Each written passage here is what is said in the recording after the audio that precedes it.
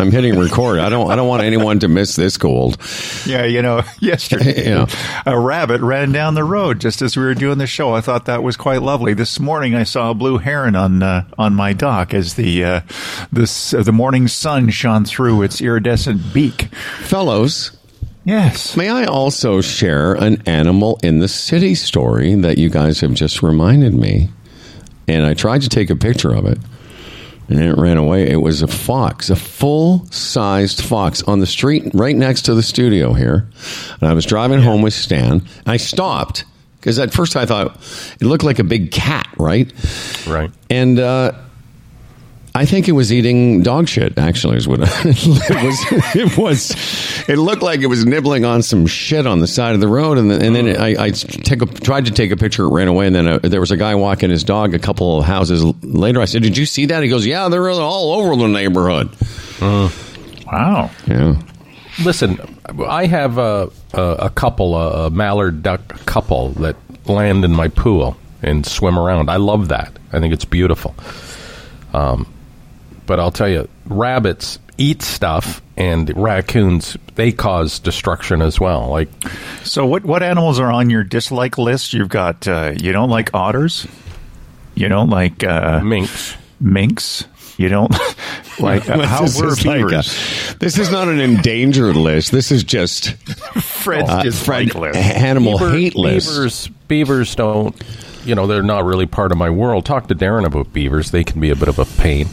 But, Canada geese are at the top of my list. I hate them. And rabbits are shitting all over my place in the winter and eating my plastic patio furniture. That's what they eat that was under my deck.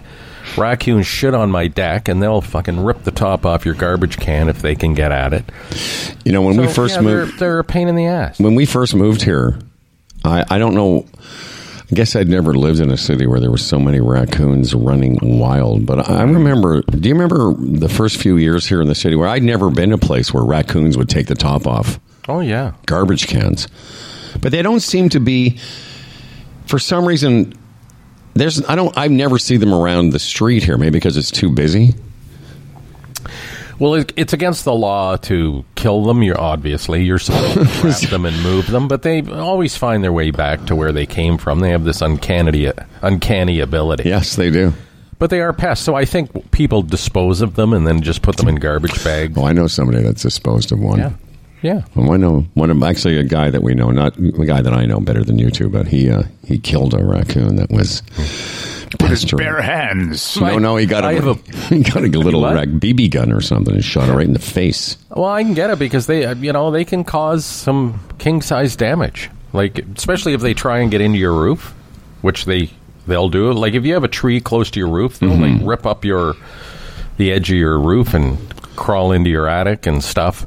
I had a buddy, and I won't name him, that had a problem with raccoons, so he put some poison out, but then the thing went in under his deck to die, and he didn't know, and then all of a sudden this horrible, horrible smell is in his backyard, so he had to rip up boards on his deck to get at the carcass. Does Brampton have this? I know we do here in the city, and maybe Dan, I'm sure you've seen it somewhere, but they're the black rat traps. Do you know they're everywhere in Toronto? Yeah. And it's funny, once you see one of them, you see them everywhere. Like, they're all over this neighborhood. They're all over the East End. You know what I'm talking about, Dan? The black ones? I think so. Once you've seen them, you can't not see them. Exactly. You can't not see them. But you know what I'm talking about, though? They look like... little electrical boxes. Yes. Right? Yeah. But the reason I bring it up is that we're talking about animals, but also I had no idea that Toronto had, that big a potential rat problem. According to my brother-in-law, who was talking to my sweet wife, that's a bit of a problem in Cambridge, rats.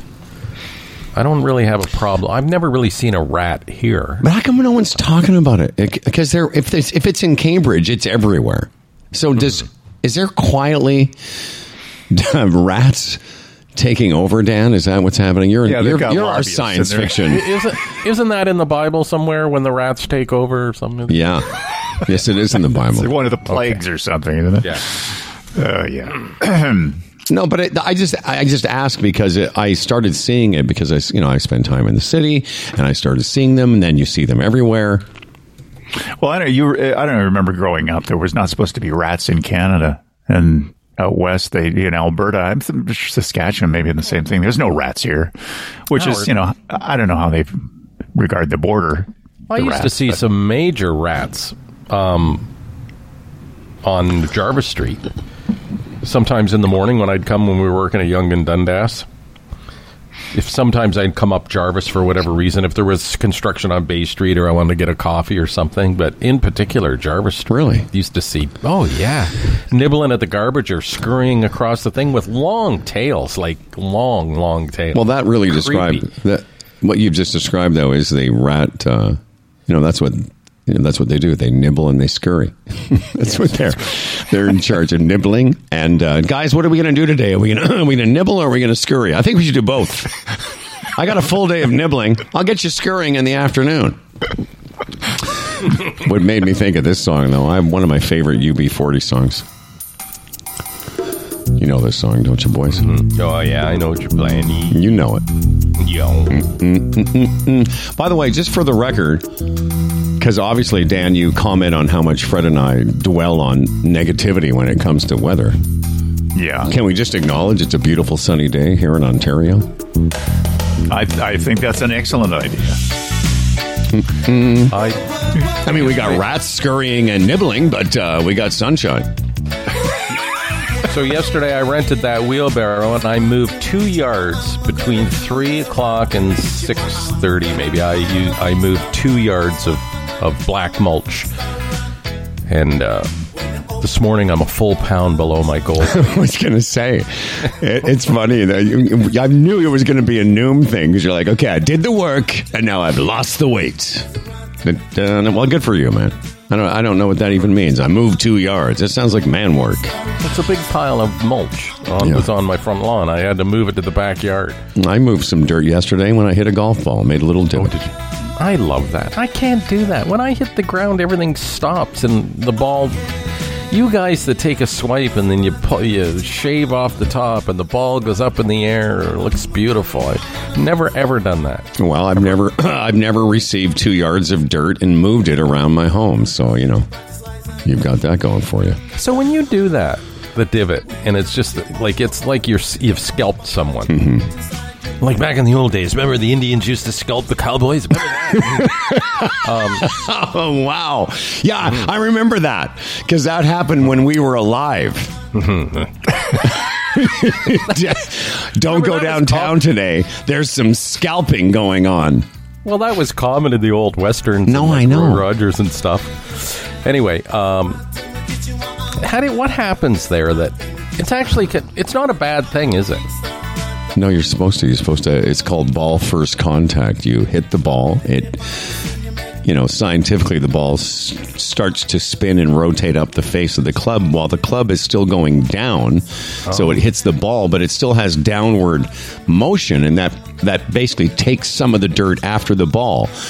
The problem with you is that your downward motion isn't happening at the right spot. It's not that you're not strong enough. It just happens almost like you do this. You sort of hit the ground first and then the ball, whereas I hit the ball first and then the ground. Oh, yeah, because I use my golf club more like a like a what? A shovel. In fact, that's how he was distributing his mulch yesterday. Oh, that's good. But you don't want to take too big a divot. You don't want to make a... No, I know. You don't want to explode it.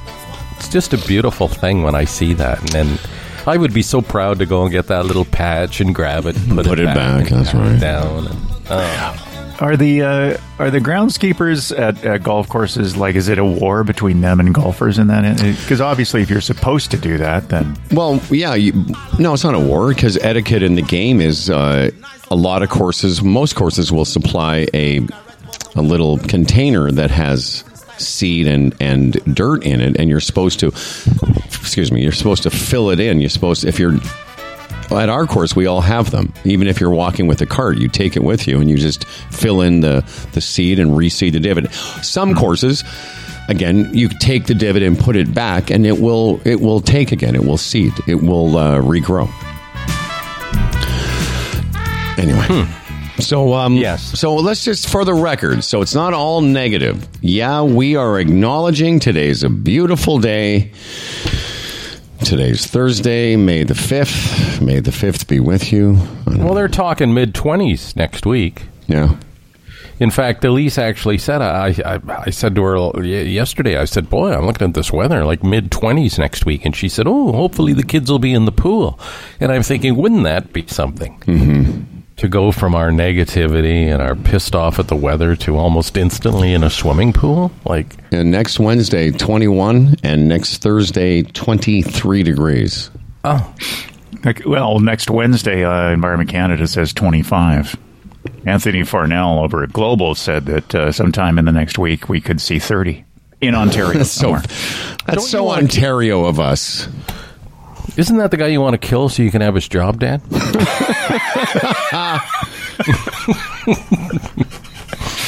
One of them, sure.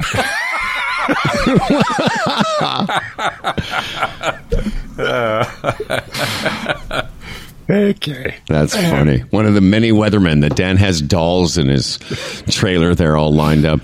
Well, I don't know. I guess one thing here on the weather, on CTV Toronto News, the new weather woman they have, she's good. She's not as frenetic and fucking crazy as that Tom Brown guy was, but she's really good, and she's not hard to look at. Can I say that? She wears a dress nicely. She wears it well. Yeah. Dan, what I was going to say is that your forecasts that I'm looking at the Toronto forecast. When you say 25, are you talking about Peterborough, that area that you live in? Hang on here. It doesn't matter. Okay. I just thought Yeah, you're right. Actually, I'm sorry. It's warmer up north. Of course.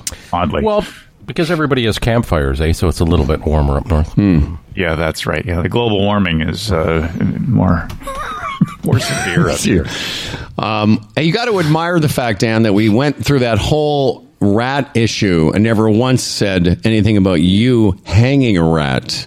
And that's problem. True. See? Yeah. Come on. Yeah. We're learning. We're growing. Your restraint is on display here on the show. Well, we're doing the best we can. Dan's going to hang around. Of course, Dan's news. It's Thursday, which means it's all about you, the listener, and your feedback on the program. We'll get to some of your emails and wrap up some of the things we did not get to in this busy Humble and Fred week. It is Thursday, and now here is Dan Duran. This episode of Humble and Fred is being broadcast to the world from Humble and Fred Studios in Brampton, Toronto, and the lusty shores of Lovesick Lake, and is brought to you by GigSky, the Retirement Sherpa, the Chambers Plan, Bodog, Healthgage, and our newest sponsor, Hush Blankets, with their 100-night guarantee. And now here are two men who made no mention of weather on yesterday's show because therapy works, and no one works more than Humble and Fred.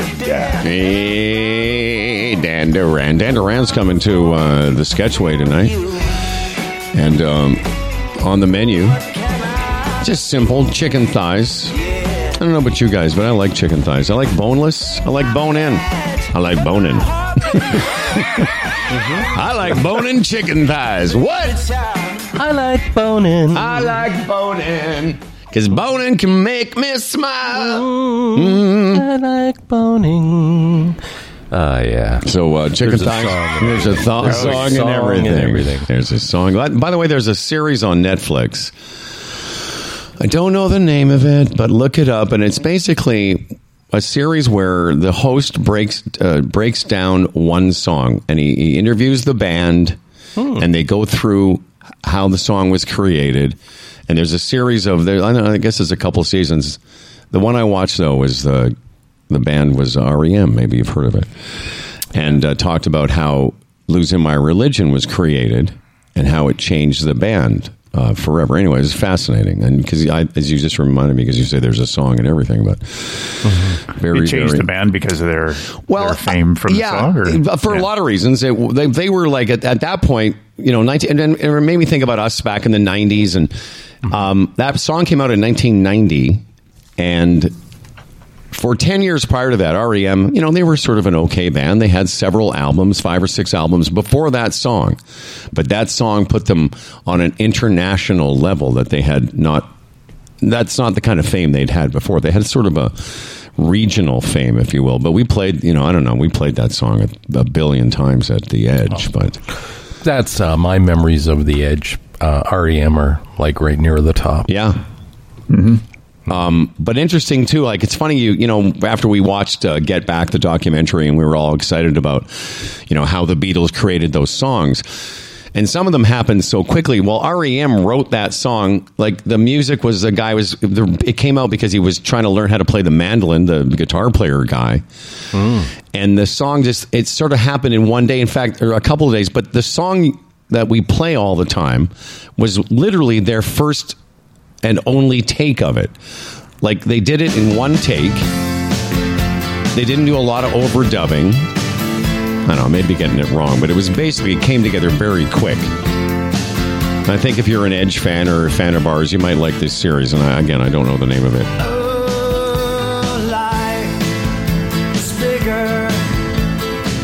And the phrase "losing my religion," it's a Southern phrase saying, something was so upsetting, it made me I could lose my religion, But what a great song. That country could use a lot of that. Yeah, no kidding. We'll get to that as well today. Yeah, we're going to finally serve up a little Roe v. Wade versus insanity. But, so Dan, you're coming. We're going to have chicken thighs. That's what I'm going to say. And, maybe you could why don't you bring some sweet treats for the fellas, huh? Sweet treats? Well, like a dessert. Like bring a dessert. Bring something to eat after we eat. I don't even what is that? That is such a funny thing, too. Well, we're going to have food, and then after we'll have more food. So, but, bring a little something sweet for when the fellas get all high on the medicine. All right. I'll come up with something. What's that, Freddie? A key lime pie. I don't know, key lime pie, box of Freezies. Bunch of fine, I don't know, do something. Box of Freezies. Freezies. I'll tell you, key lime pies, there's frozen, in your supermarket freezer. The key lime pies always seem to be pretty good. Yeah. They do. Like even the McCain ones. I don't know what it is. I love a key lime pie. Dan, do that. And then, with the graham crust and stuff, come on. Mm-hmm. Well, you could do that. I would. Here's the thing, once we settle in for the night, I'll eat a key lime pie. I don't care. The whole thing. I don't even care. What about me? What about me? You can have some. Howard. No. Okay. But I'll leave it up to you, Dan Duran. All right, I'll figure something out. I'll put my brain on it. Yeah, okay. Yeah, bring a bag of M&Ms. Mm-hmm. Me? Bring a bag of No. Well, that's a good, because Howard likes to watch stuff at night and pop little into his I like frozen M&Ms, yeah. Mm-hmm. But I'll leave it up to you, Dan. You're a bright man, and you'll figure it out. Okay, thank you. That is interesting. Thanks, Dan. People have... you have appetizers. That's the food before the food. Then you have the food, and then you have the dessert, which is the food after the food. Mm-hmm. It's pretty. I wonder if. I've thought of this before because we're so wasteful here in North America. We throw out so much food, and we leave the water running when we brush our teeth. You know what I'm talking about? Like we leave the water running. We so I just wonder if people in some of the countries less fortunate could see how we live. They just puke. They'd be like, what the fuck? You're throwing that out. I know. Those places in Africa, every day people have to walk like... Like what? 12 miles to get water. You know the old joke, right? Why don't you just fucking move closer to the water? Why do you live so far from the water? That's awful. It's terrible. It's true. But that's one of the most wasteful things I do. I know you all do it too, which is you turn the tap on, you put the toothpaste on the toothbrush, you turn the tap on, get the toothbrush wet, brush your teeth while the tap is running. I know. Even Dan Duran. No, I don't do that. Oh, really? I do not. Don't you? Oh, please, Suzuki. I don't. Oh, come on.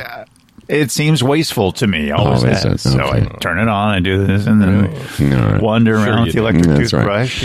Observe things. And Dad, of course, uses not toothpaste but recycled raccoon shit. Oh, and he only uses rainwater, Howard. That's right. Which he captures on his tarp. Has got a rain barrel everywhere, even one on his fucking car, for drinking. Yeah. He has a rain barrel on his car? Oh, yeah, just catch the water so he can, if he's thirsty while he's driving. He's very efficient. Rain Man Duran. That's what we'll call you, Rain Man Duran. A little tube down from the barrel that, comes through the roof. He just reach over. Just reaches. Oh, he sets such an example for the rest of us. He's better than we are. He's better than everyone. All right, Dan Duran, listen, don't you show up here without a key lime pie. That's all I'm going to tell you. Okay. Don't you dare get in. Good, yeah. Don't you dare. Well, the decision's been made. All right. Or surprise me. Okay. Okay. Listen, everyone. It's great to be with you. We'll finally start the show now. This program brought to you by Hush. Hush is here to help if you're having trouble sleeping. A lot of people do. And whether you're a hot sleeper or a cold sleeper, Hush has what you need to get the job done. They carry everything from pillows and sheets to their best-selling weighted blankets. The weighted blanket people. That's who Hush is. And if you're looking to improve your nightly rest naturally, Hush has the answer with their 100-night guarantee on all their products. Think about this. You can try a Hush product for 100 nights and return it, no hassle whatsoever. And here's the deal. You go to hushblankets.com, put in the promo code HUMBLE. The promo code is HUMBLE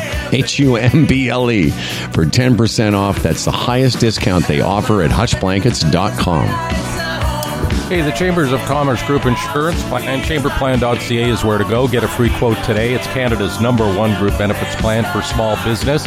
All sorts of testimonials on the page, like this one. The plan was well presented by individuals that were genuinely interested in creating a great plan for our business with our unique needs. And that's the thing with small business. Often you have unique needs because, come on, cash flow, revenue, often an issue. You're riding that fine line, so you have to be on top of what your costs are, know exactly what they're going to be. And the Chamber Plan has done a fantastic job of holding the line on premiums over the past few years. They really have. Look into it. It's there to be seen. The data is there.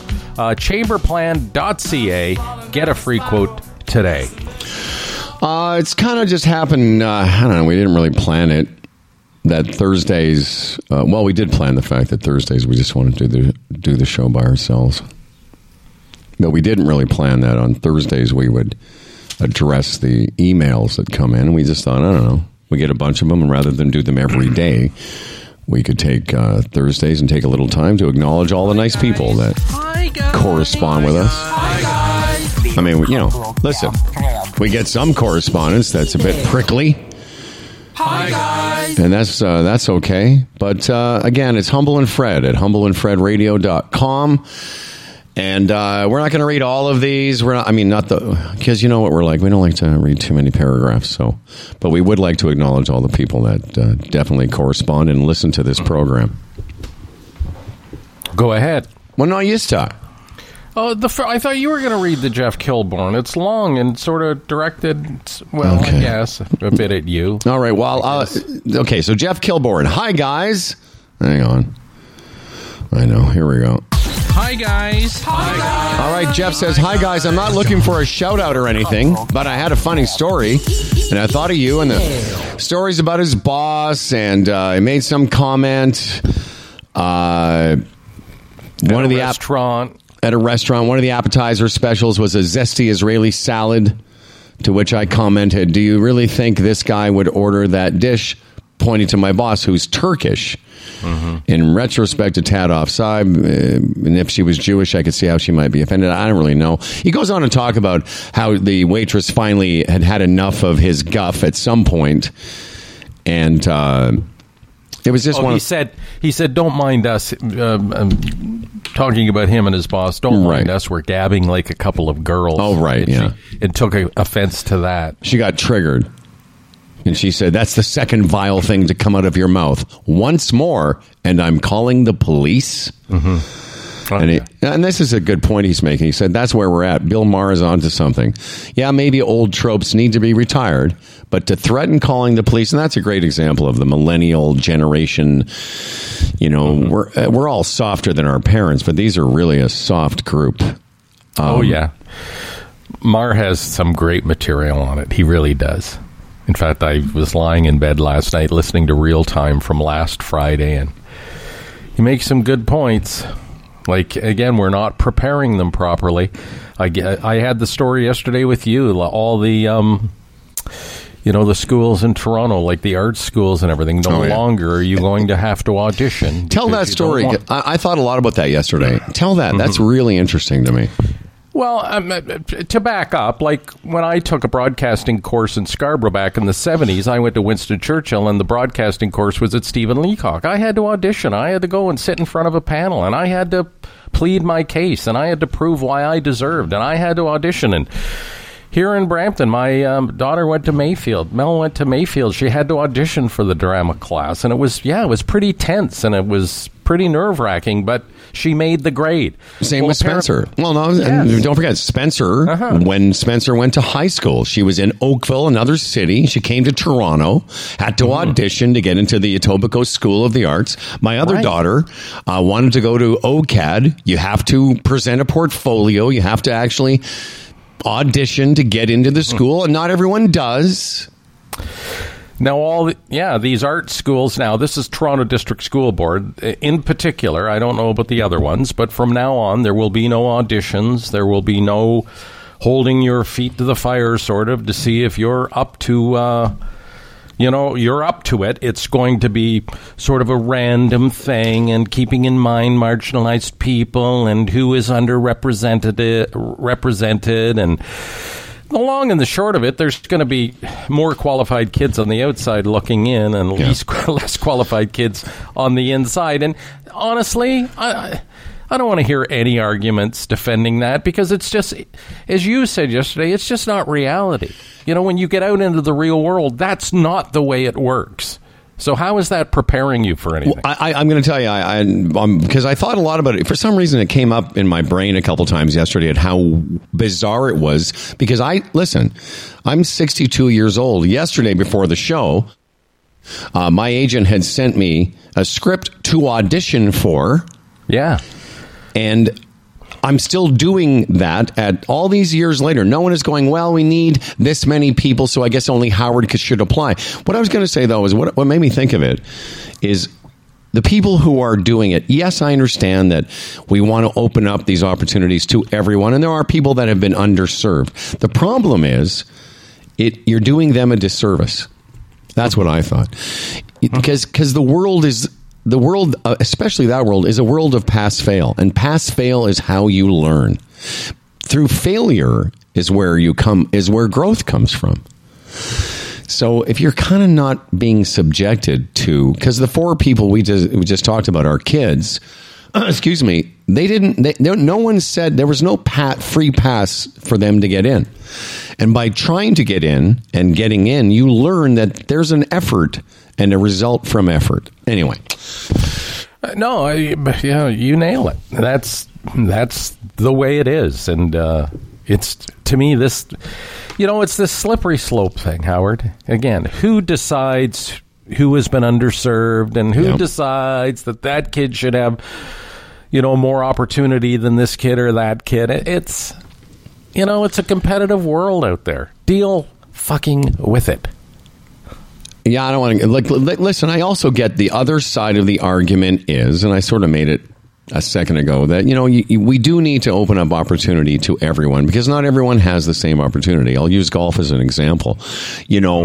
There's a program that started years ago in the States, and we have it in Canada now, called First Tee. And it's basically an opportunity to expose people to the sport that otherwise wouldn't be. That's a little bit different.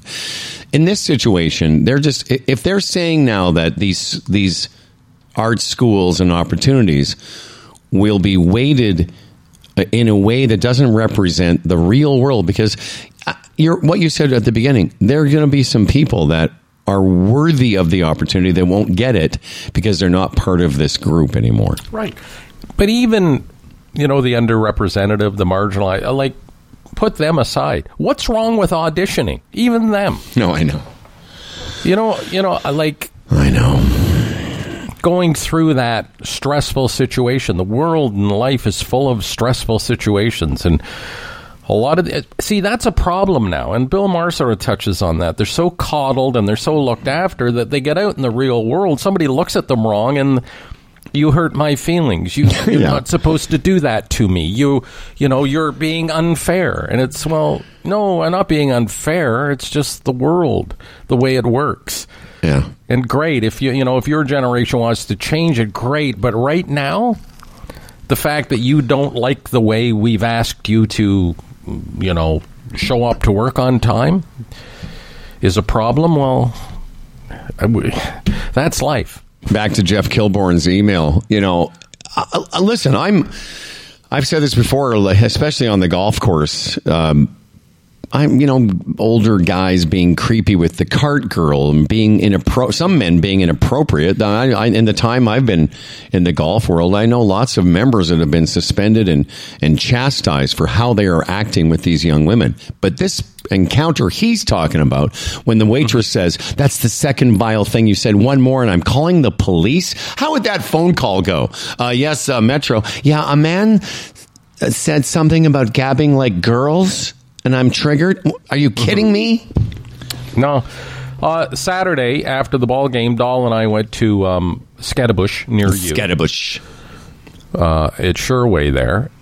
And a great waitress. She really was. She was bubbly and bright and helpful. And then when she brought the appetizer, a couple of things, a salad and some of this mozzarella cheese. I love that. I know. But she puts it down in front of Dahl and she says, "Ladies first."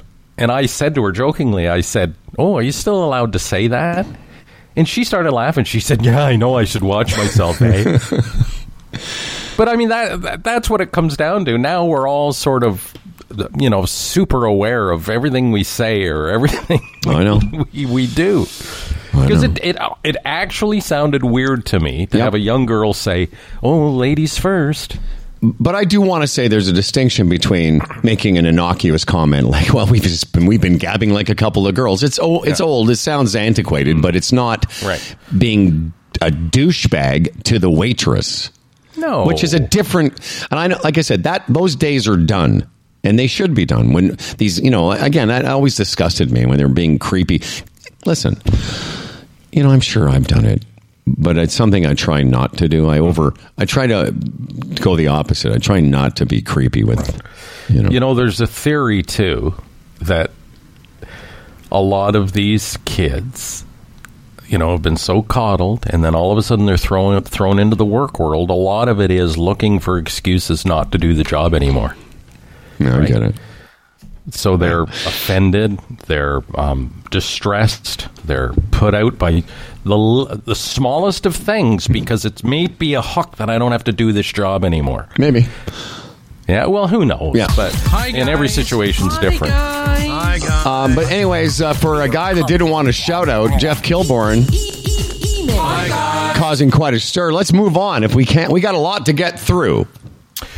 This guy says, Scott Shields. He says, "Hi, guys. This is mostly directed at Howard. Howard has been looking for a new show to watch. He recommends The Americans, streaming on Disney Plus, set in the 1980s. Well, that would be a new show to you, but that show has been around for years. It's two Russian KGB agents who have been brought up in Russia to think, talk, and act like Americans. I guess they're here to be spies. I gave it 3 or 4 shots." Back, 2018, I guess, was the final season, he says. I wasn't big on it, but Howard, you might like it. Okay. Mm-hmm. He also talks about being nervous while driving with your daughter in Toronto. Howard would know this as a pilot, but it might be a surprise to Fred and Dan that you can legally fly a plane on your own at 14. Yeah. He said, "I went solo the week before my 16th birthday, was flying by myself before I had my G1. He says, "Imagine Johnny Slapshot hopping into a Cessna a couple of years to go flying on his own. Thanks for the great shows, and I hope to be caught up soon."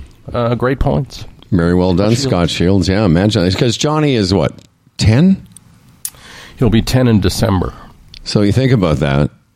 Like in 4 years, Johnny's saying, hey, Grandpa, come fly with me. Come fly with me. Hi, guys. Come fly away. Good morning, guys, says Dave Little, who is a regular contributor to this program. Hi, guys. He says, my buddy Andrew is in Florida and is a big fan of the show, too. He was sitting poolside when he noticed this unusual tree, which he now refers to as the Dan tree. And it's a picture of a tree with a giant wing. Wang. Wang. Yeah, Giant wang. That's it. It does look like a cock-a-doodle-doo. Yes, it does. All right. Hi, Coming up guys. next, Dean Mitrovich. Freddie? Yeah, how about this one? Hi, guys. I know Fred expected Tampa to sweep. Not necessarily. I didn't say that. But they had to win the first game just to give us... He's talking about the Leafs here. Leafs had to win the first game just to give us false hope so they can properly crush our souls. And, of course, you know by now the Leafs lost game 2, 5-3. It was really a 5-1 game. They scored a couple of late goals. But, sorry, people, that's your reality last night. And, not saying the Leafs won't win again. I have them ticketed maybe to win game 5, but that'll be it. Well, we talked, that's why I said at the beginning of the day when you and I got on the Zoom about 20 minutes before the show, we started talking about the game, and then I said, okay, well, let's just keep this until we start recording. And what I saw was what you had said, because I watched the first 30 minutes last night, and then I listened to it on the way home, which was interesting, listening to Joe Bowen and Jim Ralph again. I hadn't done that in a long time. They're good. They're so good. I love Bowen. We got to know Joe a bit years ago, and I just like his style. I know some people think it's over the top, but I don't care. I enjoyed listening to him. Anyway, the point I'm making is the real Tampa Bay showed up last night. They just look like, and you made this point off the air about how, with really elite players like Tiger and other athletes, Jordan, they just have a way of kind of going, okay, adjust, reset, move on, and that's what Tampa Bay did last night. Yeah, it was sweet, the 5-0 thing by the Leafs and the reaction, but I even said that. And just hold on. I mean, this is a seasoned group, this Tampa Bay Lightning, 2 Stanley Cups. Down the stretch, they had a compressed schedule. It was pretty tough. In the first game against the Leafs in the playoffs, they didn't really show up, but... they gave their head a shake, and they got a great coach, and it was like, okay, let's look at the film. What happened here? Okay, this, and that, and... last night as a result. And, not that Jack Campbell was bad, but that goalie cannot win you a Stanley Cup. No. Sorry. Well, there's 2 things. I keep getting... I should write his name down because I can't remember it. Their goalie on Tampa Bay, Vladislav Vasilevsky is the real deal. He made the save. I told you they described it perfectly. Mm-hmm. He made a save early in the midway through the first period, and the announcer called it a hockey card from the 70s save, and it was just that classic leg out, glove hand save that just basically robbed the Leafs, but also. I'm trying to remember the point. The fact that the Tampa Bay has not lost a second game in a row in a playoff game in 14 games. Yeah. They just don't lose it. No, they don't. And again, they're champs. They're champions, well-seasoned champions that basically are still in their prime. Yeah. And don't get me wrong, the Leafs losing this series, which they're going to, it's not going to be any great tragedy. I mean, it is generally because of their history. But if the Leafs didn't have that history and they lost to this team, it would be like, well, that's a great team we lost to, and better luck next year. It's just everything's so compounded, and people are so desperate for victories. This was just a shitty matchup for the Leafs. It's unfortunate. Yeah, because the Leafs aren't bad. They didn't look terrible last night. But Jack Campbell, you're right, isn't the goaltender that Vasiliev is, and none of the goals were weak. It's just a couple times you need him to do what the other guy did, which is snatch a goal from them. Yeah, and they just didn't. But thank you very much. Who was that from? Dean. This is from Debbie Lynch, who's a really nice person, as all our listeners are. Debbie sent me a note because I think we're talking about dog poop. The guy that wouldn't pick it up. She said, dog poop vigilante shaming Toronto neighborhoods is the hero we deserve. And it's an article from Blog.to, I guess, about someone that's going around, the city as the dog poop vigilante. And I got to be 100% honest. It was a few days ago, and I can't remember. Anyway, I can't remember what it was. But it was a story. This person in Toronto noticed that, people are bagging the poop, but then just leaving the bags there. You had made that point. Right. And then she sent a picture of this guy that had gone around the parks and picked up all the bags and I think put them along a fence or something to display all these bags. And it really is disgusting. Well, like, what's the use of bagging it and then just leaving it, as you said? Like, it seems so weird. And and it would be weird enough, I can almost stand. Listen, I don't always have a bag. I mean, I've been at dog parks and borrowed them, but the one that weirded me out was if you bag your dog's poop in the park, just like it's almost like you couldn't walk to the can. All right, but anyways, thank you very much. Very nice people. And this next one, also a bit convoluted. I don't know if we want to get into it other than to say it's about American politics, and it came from Eileen Sarah. Do you want to just see if you can summarize that? Or? Well, it's something to do with Donald Trump botching J.D. Vance's name at a rally, a guy that he had endorsed. But right. Okay. Call him J.P. Mandel or some shit. Or yeah. And by the way, J.D. Vance won, I think. Yeah. Part of the point there is, the right, Fox News, whenever Biden says something wrong or, mispronounces, it's front page news. Yet they were always overlooking anything Trump did. And, CNN and MSNBC do it the same way, the other way. Everybody's picked their team, and you overlook what your guy does and highlight what the other guy does, even though they're doing the same thing. And it's really tedious. It really is. All right, well, let's move on to Brother Bill. Always great to hear from our friend Neil Morrison. Do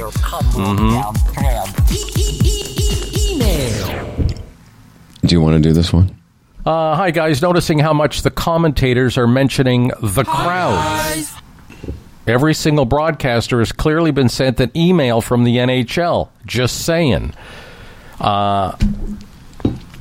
Exactly what his point is, I'm not sure, other than is it to promote the league? Like, oh, look at our crowds are great or something? I noticed it, to be honest with you. I did. I noticed a few times it was referencing how exciting the games were. The playoff, the Monday night was the first playoff game in front of an audience, a crowd for the team in a couple of years since the pandemic. And I mentioned to you the day after, I said, well, it looks to me like between Maple Leaf Square and Scotiabank, it looked to me like I guess the pandemic's over because everyone was standing next to each other. And look at the numbers. It pretty well is. I haven't. Well, don't tell me. What do you mean?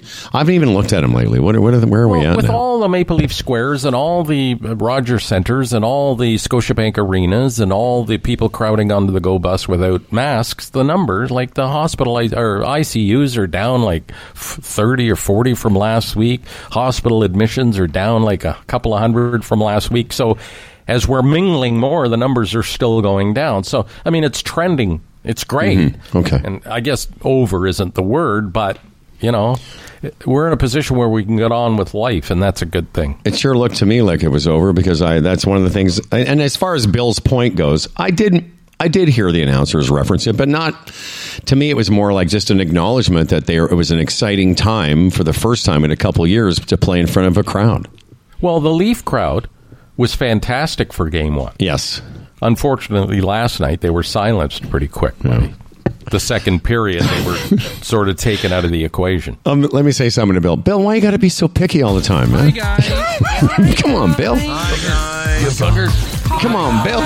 This is from Jeremy Scott. He says, hi, guys. It occurred to me this is interesting. He says, it occurred to me while listening that Dan Duran's inability to remember rather significant historical events in his life, i.e., his father's passing or his own fucking age. That Dan very well could have been sitting on the glass in Moscow when Paul Henderson scored the big goal and simply forgotten he was even there. Anyway, that made me laugh. On a more serious note, he goes on to talk about he wants to support Ford, but wants us to get Poilievre on the show, or for that matter, anyone associated with him. We would very much like you guys to grill him and not let him evade the question of abortion and the freedom fuckers. Very concerned about the state of affairs. Sorry the email was so long, but words and shit. Jeremy Scott. No, he makes a good point that I think a lot of people are, and I'm in that position, can't speak for you, that... to be honest, the provincial election, I'm not even going to say by default, but I'll probably vote Conservative and for Ford based on what I've seen. And I give him a bit of a pass through the pandemic because, it was a horrible situation for a politician to be in. It really was. And I say that about Trudeau as well. What Conservatives are struggling with is the direction of the federal party and where it's going. And I can identify with that. It scares the crap out of me. Because if that wing that's taken on the American profile, no way, buddy, no way. I want no part of it. I'd vote for Trudeau before I'd go that way. Yeah, so would I. Especially when I've started to see some of the literature coming out of that, whatever that new party's called, the shithead party. But that's what they're trying to make it seem like they're the more conservative of the conservatives, but they're not. They're more the creepy of the conservatives. Well, are you talking about the New Blue? That's provincial now. Oh, okay. Well, whatever. This guy's talking federal with Poilievre, but this New Blue, again, it's just a bunch of redneck assholes disguised as a political That's what I'm talking about. Party, yeah. And this guy, I think we got. Somebody sent a note saying that one of them showed up at his door. Well, I think the next one references the True Blue. Well, let's read the next one because it's from Chris Kay in Milton. And has a bit of an update for us. He says, firstly, I know you don't watch network cable TV much. Just thought you might be interested that former guests on your show, Dr. Mysterian and Steffi K, the Sentimentalists, are semi-finalists on Canada's Got Talent. I can't remember any of that, but now you remember them. They were actually on our show, and then they did our Christmas show. He's really good. And their act is really good. Oh, okay. Secondly, the local True Blue candidate's brother appeared at my door Wednesday afternoon, canvassing the neighborhood to promote their bid for a majority government. I had no time for them, but made a point of mentioning Theo Fleury and how it takes away from any credibility they may have, which is true because Theo is a big backer of them, even though he lives out west. He said that Theo was just a fan and does not represent the party. Their flyer is attached. He sent their flyer with their campaign notes on it. And again, it's the usual crap. It's dog whistling nonsense. Yeah, it's like it's like we want more white people. Yeah. Even though the flyer didn't feature people of color or one person of color. But that's that thing, that tokenism that fucking drives me nuts. The props. Absolutely. That when they pay those black people to stand behind Trump for all his rallies. No, I know. Thank you, guys. Loving you as always, Chris K. from Milton. Great job, everyone. Thanks, Chris K. Thanks, everyone that emailed us this week. Real pleasure to hear from you, Humble and Fred, at humbleandfredradio.com. Before we move on to another subject, which I'd like to get into with you, which is this abortion immaturity, let's don't let's not get too far afield before we talk about somebody like, who do you got in front of you? Well, the retirement Sherpa. Okay. I like that. Tim Niblett, a portfolio manager, Raymond James, a member of the Canadian Investors Protection Fund. Timmy wasn't with us yesterday. He was out in Vancouver. He was with us in spirit, though. And his team being celebrated for their accomplishments over the years, and we're not surprised. Look at Tim. Look at his demeanor. Beautiful. Look at what he's done. He's an angel. His involvement with the Humble and Fred show and the way he's gathered clients through us and how pleased they are with the results. It really is. It's a beautiful, lovely thing. And, and he makes the point that Humble and Fred works. Humble and Fred works for him. Tim Niblett works for us.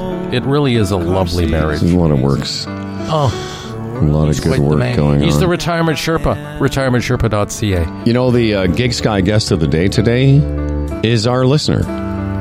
Our listeners. By the way, before I forget, because you were talking about something with Bill Maher, And I finally stayed awake. I'm going to get to Gig Sky in a second. I finally stayed awake for an entire episode of Smartless. Because after the Leafs went down, I think it was 4-1 or whatever it was, I went upstairs and I still had enough energy to listen to what I think is one of my favorite episodes, because we're Canadian, is Mike Myers. Now, it'll come out on Spotify next Monday, but if you're in Amazon Music, whatever, I have it. You know what I loved about it is, first of all, Mike Myers is so goddamn nice and talented, and those guys respect the shit out of him. But also, there was some great Toronto talk. Because one thing about Myers, he is unapologetically Canadian. And him and Will went off on Don Mills this and Canada that and Winnipeg. Oh, dude, I gotta hear it. You're gonna fucking love it. Like I stayed awake for the entire thing. I was pretty impressed with myself. But I'm so enamored with Myers and what he's doing, and he's got a new series coming out. And guys are going on that show to promote stuff now, obviously. But it was a neat episode. Again, he went to my high school. Yes. Peacock, and my neighborhood, really part of my neighborhood, right at Kennedy Road, just south of Lawrence, they put a little townhouse development in there, and the street is called Mike Myers Boulevard or Mike Myers Avenue, right near where I grew up. So, hey, one thing to be a Scarberian, we're all so very proud of growing up there, but to have a street named after you, my God, I could only... How is there no Fred Patterson Way in goddamn Brampton? Like, seriously. We got to talk to that Patty Brown guy. See if you can get you one. But anyway, if you know this, you may have heard of Smartless. We've talked about it. One of my favorite episodes. So our Gig Sky guest of the day, brought to you by Gig Sky. I'll tell you right now, you can download the Gig Sky app, enter the code HF2022, get you $5 off your first plan at gigsky.com. The only worldwide mobile data service with affordable rates in over 190 countries. You can get it for Android or iOS and catch up on some of the travel that you've missed, no matter where you go. Gig Sky offers a 100% data plan, and we mentioned this a few times, but go check out gigsky.com/travel rewards. Sign into your account and find out more information about discounts all over the planet at gigsky.com.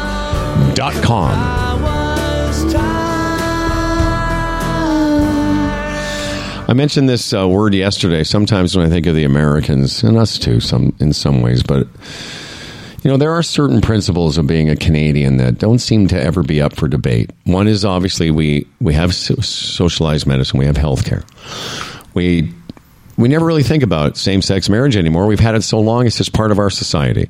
We have marijuana, we have sort of a different way of doing things, but I don't ever have. I know maybe you do, but I never have debates with anyone about abortion. It never comes up. It just seems our society has accepted that a woman, and do I even need to say, has the right to choose what to do with them's own bodies. Yeah, it doesn't go much beyond that for me. In fact, it doesn't go anything beyond that for me. Your body, your choice. Yeah.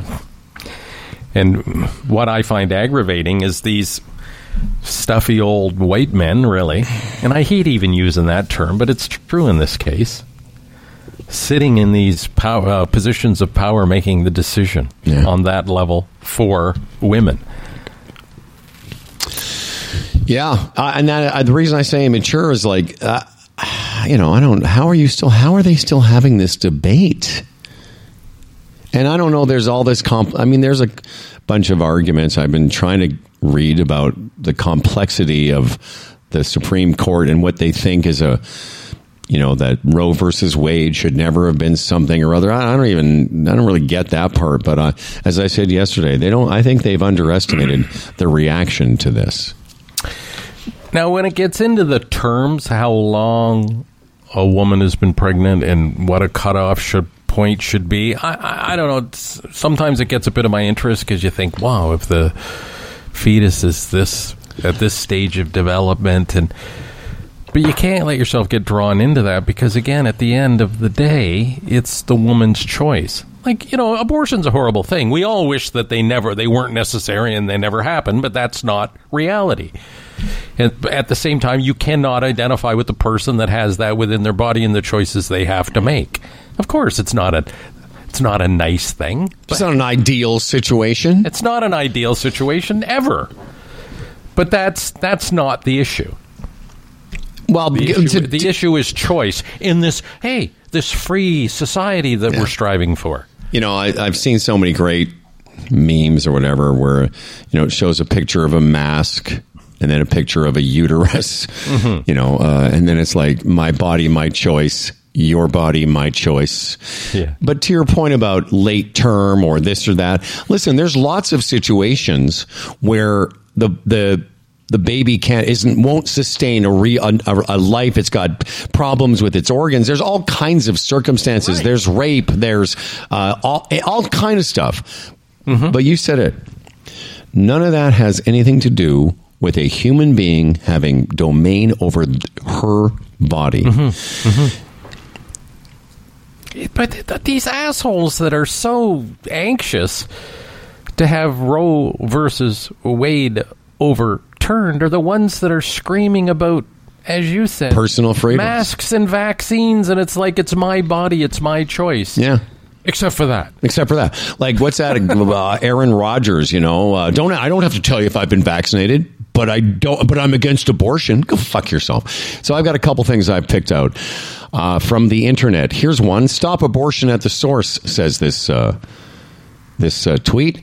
Vasectomies are reversible. Make every young man have one. When he's deemed financially and emotionally fit to be a father, it will be reversed. What's that? Did the idea of regulating a man's body make you uncomfortable? Then mind your fucking business. Mm-hmm, mm-hmm. Can you imagine these right-wing religious assholes if you said, "Oh no, okay, well, what we're going to say now, we're going to make a legislation that you have to be vasectomized or whatever at a certain age." Oh, okay.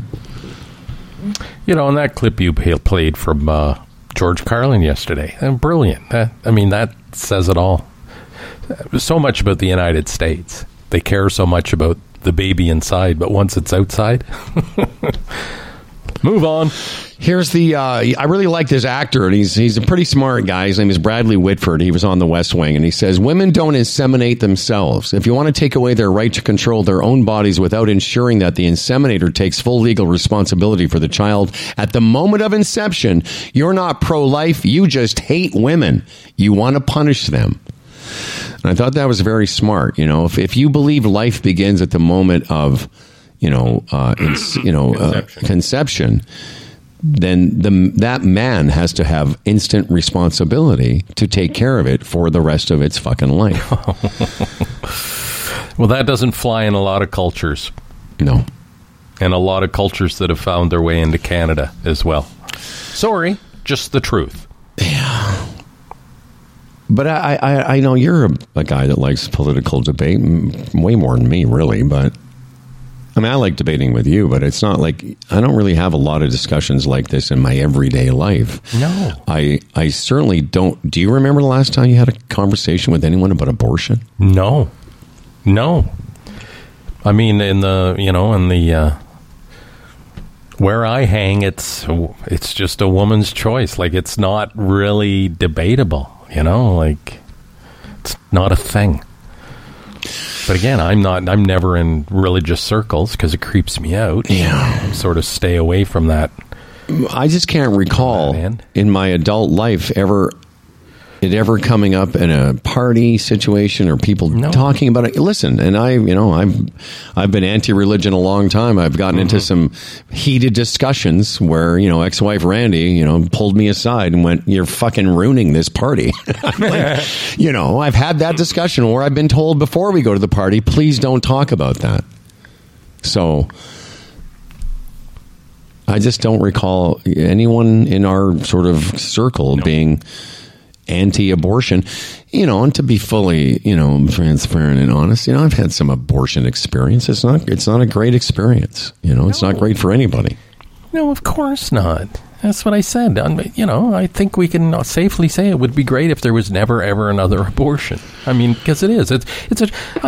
What the woman, listen, even when a woman makes that decision, then what she goes through. Oh, yeah. You know?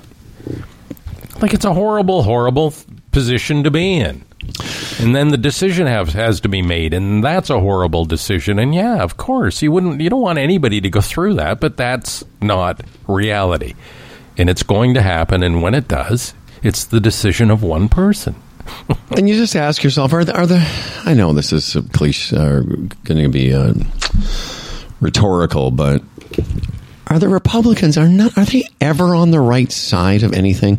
Here's this asshole, Matt Gaetz. How many of the women rallying against overturning Roe are overeducated, underloved millennials who sadly returned from protests to a lonely microwave dinner with their cats and no Bumble matches? You know, I know he's trying to be clever and funny and they're, you know, throwing some references there, but like, that's just a perfect example of how out of touch this guy is, and he represents all those guys. That's Matt Gaetz, you said? Yes, sir. The guy that, you know, is alleged to be sort of tied up in some kind of human sexual trafficking ring? Yep. Who, again, I don't know, but if you told me tomorrow that a few fetuses of his have been aborted, wouldn't surprise me at all. Would not surprise me at all. Well, you don't think Donald fucking Trump has had abortions by the dozens? Or not himself, obviously, but that's the problem, and I think we both find it frustrating how hypocritical it all is. Mm-hmm. And where it comes from, of course, is religion. And this is why I've really, again, and speaking of Bill Maher, I disagree with him on one. You know, he went on about how he thinks Twitter has blown it. He doesn't want to hear the argument that, you know, it's a private company, they can do what they want. Let's look beyond that. They have become the town hall, and they do have responsibilities, and they've blown it. I can't take it that far. I can't personally get beyond the fact that it's a private company, they can do what they want. Mm-hmm. And you and I, as individuals, you can opt in or opt out. It doesn't change your life one way or another if you are part of Twitter or not part of Twitter. So that's as far as it goes with me. The point I'm making here is the frustration. You know, when it comes down to vaccines and masks and stuff like that, and when you hear the arguments on the other side, or a guy like Theoren Fleury, or a guy like Richard Surrett, they're out there, and they put forth these arguments that are just so ridiculous that it's frustrating. It eats at you. You know, it gives you a knot in your stomach. And I find the more I can stay away from that stuff, the better off I am. You know? Well, you make a point about you don't have to be on social media. You're not. You know, I don't. My Twitter universe is pretty narrow. It's if you go back and look at what I write. Yeah, the odd time I make a dig at America, but mostly it's about my favorite thing, which is golf and comedy. Mm-hmm. So I don't really. Yeah, when I picked out those things this morning for the show, I sought that out. Yeah, but you make the point, and I'm the same way. Like, I don't spend a bunch of my day anymore doing this because it makes me it gets me unsettled. Right. On Mars' show last week was Ali Velcher, the Canadian guy, and you know, he was making some great points too. You know, he countered Mars' position with, but there was so much misinformation and dangerous material on there that something had to be done. Mm-hmm. Somebody had to say something. Somebody had to be sort of big brother. Responsible, It was just dangerous. And, you know, when I see, you know, again, Theoren Fleury, it was crazy. Bad shit, like, it's pathetic. Yeah, he really is. So sad, too, where he came from. When he's on about liberals creating climate change, it's... Yeah, I know. Like, that's productive? Like, I want to be part of that group? I'm just getting his Twitter feed. I want to check my Twitter feed so I can read shit like that shows up. You mentioned Ali Velshi. Yeah. You know, he's a local guy. He started at BNN back with our friend, he who will not be named anymore. But at the time, they all started off together there at the, I think, what was BNN called? Was it BNN when it began or something else? Anyway, it doesn't matter. I don't know. But, Yeah, like he started off with our friend, and and our friend wasn't a big fan of Ali Velshis. But then I look at where Ali has gone in his career. It's pretty wild, man. Like, he's a big star in the States. He's a big, well thought of commentator. He's on Bill Maher. He's on there for a reason. A lot of people know who he is. Well, because you know what he is? He's got Canadian sensibilities, and he brings that to American politics, and I really think it works. Yeah. He's got compassion and logic. Of course, all the usual suspects. Oh, he's just a left-wing asshole. Oh, yeah. No, listen to what he says. He rides the middle pretty good. He just happens to work for MSNBC. Yeah. But again, a lot of those guys to the far right, they don't have time for logic, right? And that's why they don't want to come on shows like this or like any show that invites them on. Like, do you think that Sean Hannity would ever go sit on? Bill Maher opens his show with doing an interview one-on-one, and do you think Sean Hannity would ever sit in that chair? Do you think Tucker Carlson would ever sit in that chair? No, they're cowards. They don't have the courage. They would not be able to answer the questions that he would ask. Well, especially when the first one would be to Hannity. So let me get this straight. You who have no training, were advising the president of the free world? Yes. This is what you were doing? And what I'd love to show him is, this is what you said on television, but this is what you were saying to Mark Meadows. Yeah. Here's Theo Fleury. When the left talks about misinformation, what they're actually saying is, holy fuck, the truth is coming out and we can't stop it or get in front of it. Misinformation equals panic, double, triple, and quadruple down on the fear porn. Too late to hold the line. Guy's out of his fucking mind. No, I know he is. It's sad. And, again, you always have to establish that, he went through some horrible things as a child. Yeah. Right. But sorry. Push that to the side now. We feel bad for you. Yeah. Now I just think you're an asshole. That's right. He's talking about Trudeau. He's retweeting something about Trudeau because he doesn't have any evidence. His 7-year dictatorship is coming to an end. I'm sorry, Theo. I know you went through some trouble, but you played for the Moose Jaw fucking Warriors. You're not a bright guy. I mean, you're not the bright. You probably he has a grade 10 education, but he knows what a dictatorship is. Just look at Theo Fleury. Remember when his book came out about sexual abuse, and he actually came into the show? Yeah, he was on the show. He was fine, and it was a good spot before any of this shit happened.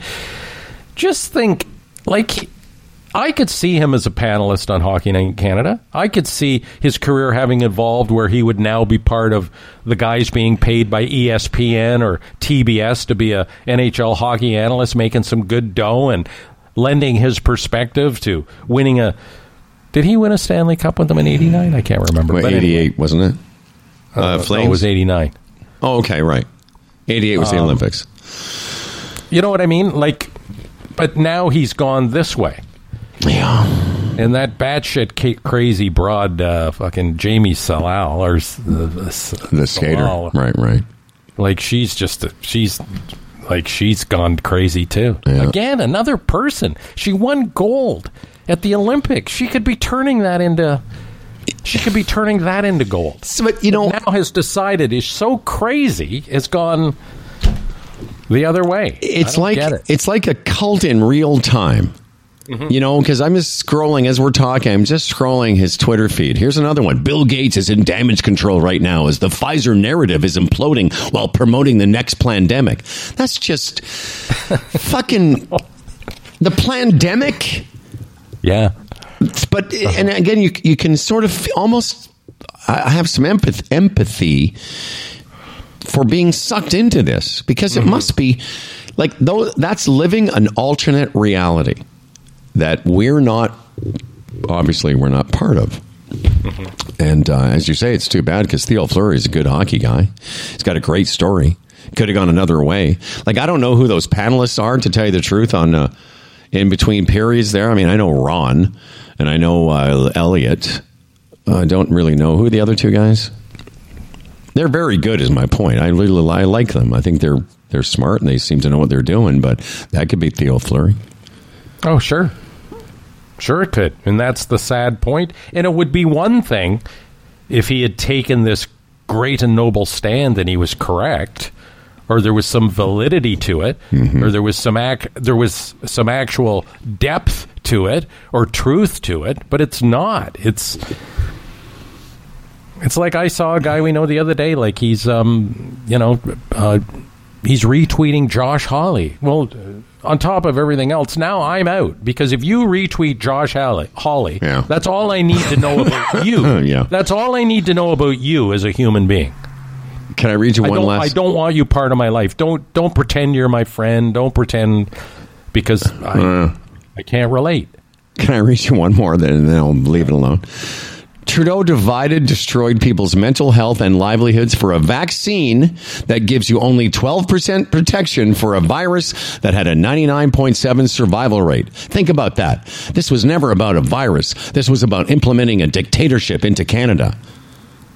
I know. I'd love to have him on the show and just read that and go, hey, smart guy, you explain that. Where do you get 12% protection? Because you're not even close.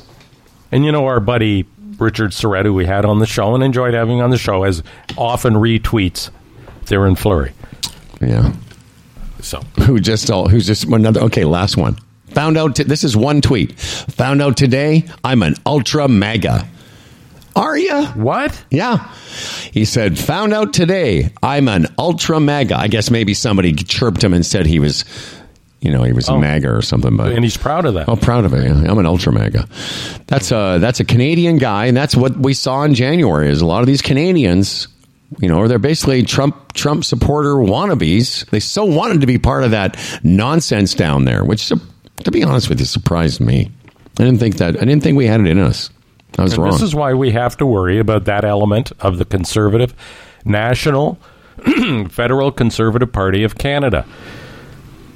People like that lurk under rocks in our country, and are desperate to come out. Were you surprised? I was a little bit. What? Well, just what I said. Like, I know a lot of the stuff that happened in Ottawa happened while we were out of the country, ironically enough. But just in light of what we're saying now and thinking about, what you just said about people coming out from under rocks, I was a bit surprised that I just didn't think Canadians.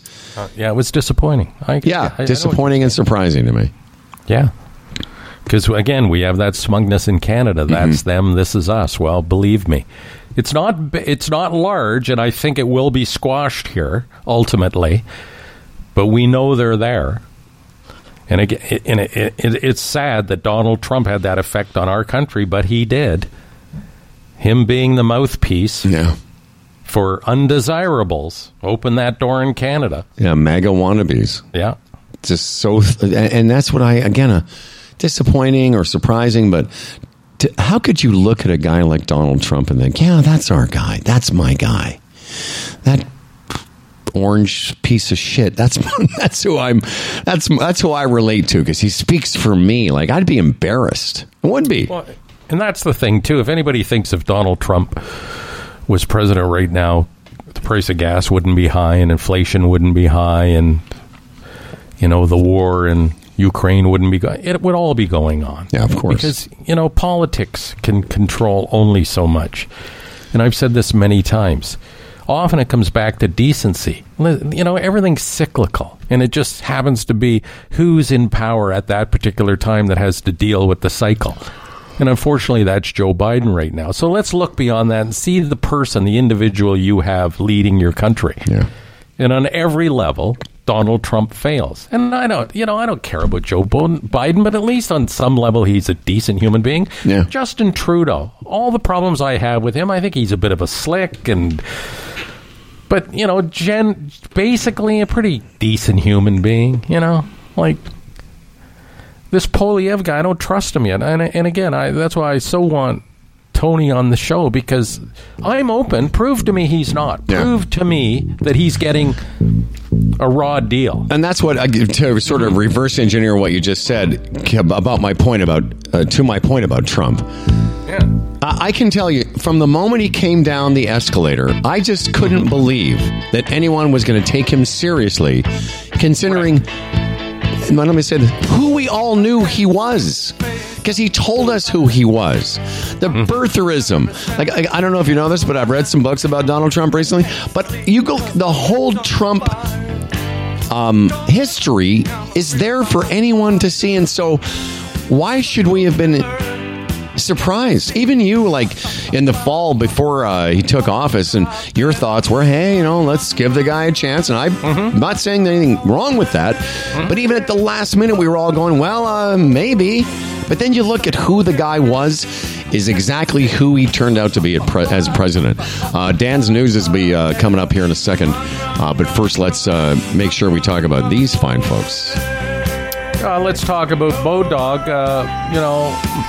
Whether you're a sports bettor, a horse racing fan, a poker casino player, Bodog, your number one source of online gambling entertainment, from their industry-leading odds, world-class sports book, and feature-rich poker room to their fully loaded casino and race book. They've been providing Canadian players with an unparalleled gaming experience since 1994.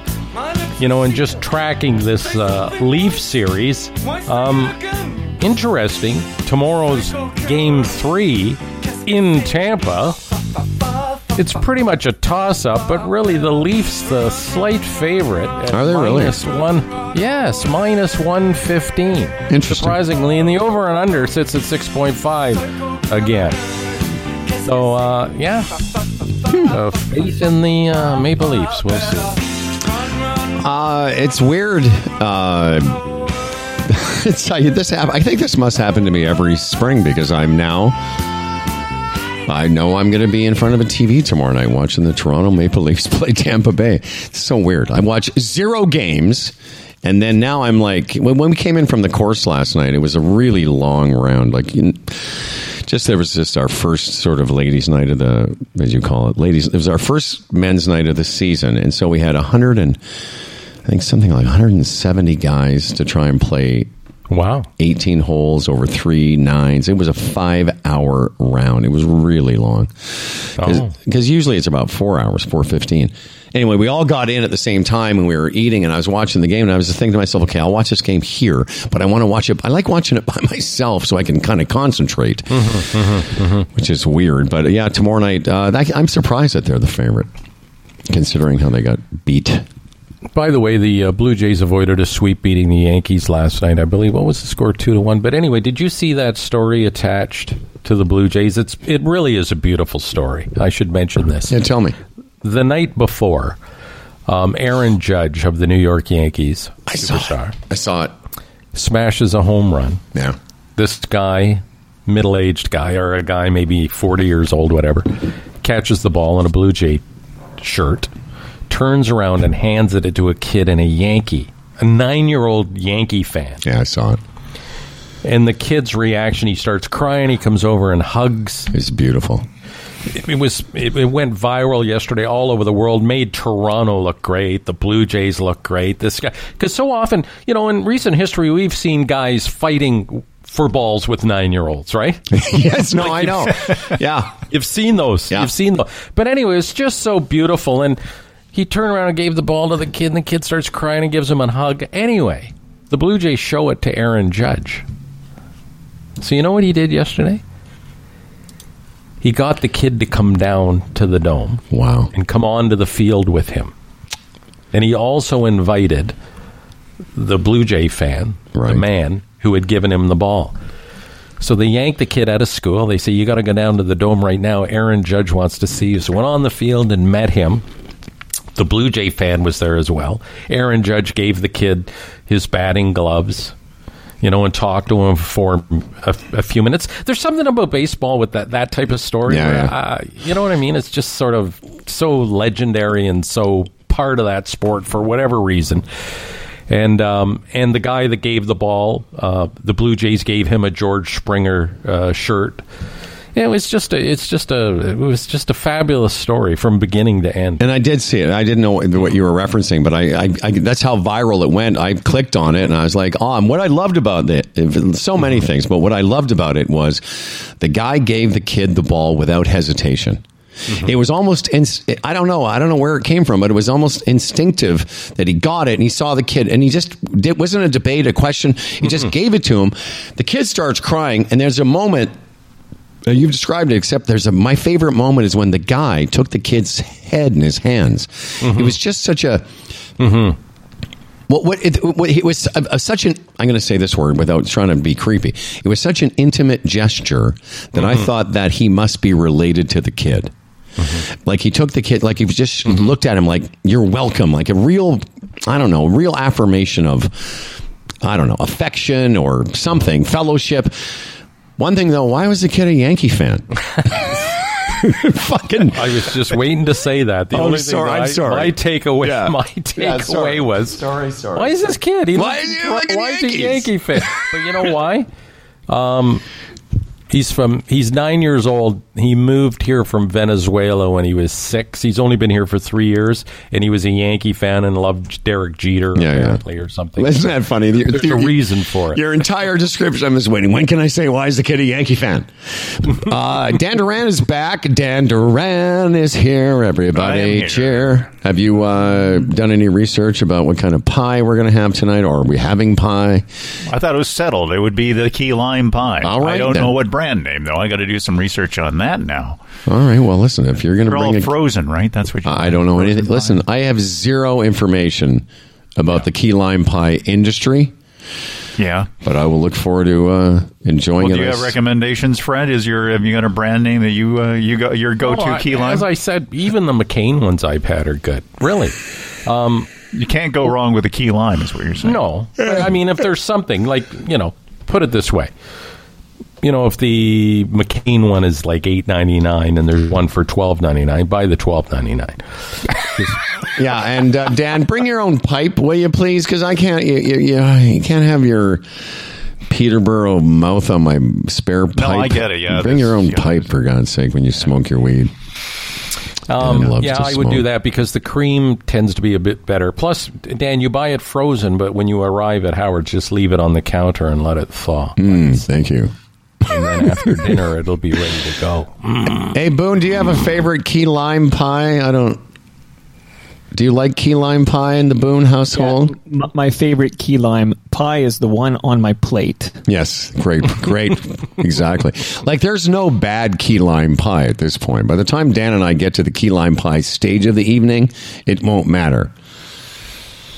What's in a key lime? There's limes, and lime, and how does it all sort of graham cracker? If you go down to, have you ever been to Key West, Florida? It's very popular down there. That's sort of apparently the home of the key lime pie. And so the key part comes from that. Okay. The key lime popsicle and all this stuff they sell down there. Oh, right. The key is the key in the Florida Keys. I just got that. Right. Fred, you often say this. We said it this morning that there's a song in everything. Apparently, there's a song about key lime pies. Here's the great key lime pie today. Kenny Chesney. Little key lime pie song. I don't know if I have the patience for for this intro. All right, let's move it along. My key lime pie. There we go. My key lime pie. Not too tart, not too sweet. My baby loves to watch me eat her key lime pie. Her key lime pie. Is he talking about her key lime pie? Double entendre. Listen, my baby loves to watch me eat her key lime pie. I like that. Yeah. Dan, if you could find some of that pie, bring it over. Because he should say, my baby likes to watch me eat a key lime pie, but he says her key lime pie. We're not stupid. We're not we stupid. know what he's getting at. I like That's this a euphemism. Huh? Yes, Mike. That's what that is. Although I don't know what the tart part is, but well, it can be. Depends on what depends on what's been eaten. Also depends on how far you're going to go down south. Anyway, kids, let's get to Dan Duran's news. If I had a mouse, I'd be already playing the intro to Dan Duran. I only had a mouse. Here's to a fella named Dan Duran, a hell of a guy with a hell of a big one. The quintessential anchor man, his voice is nice and low. Dan Duran, the anchorman comes. As for credentials, he has none. Can't tell a headline from his bum, but his voice is nice and low. Dan Duran, the anchorman's here. He's prone to falling off his chair, but he's got a big wang, so he don't care, and his voice is nice and low.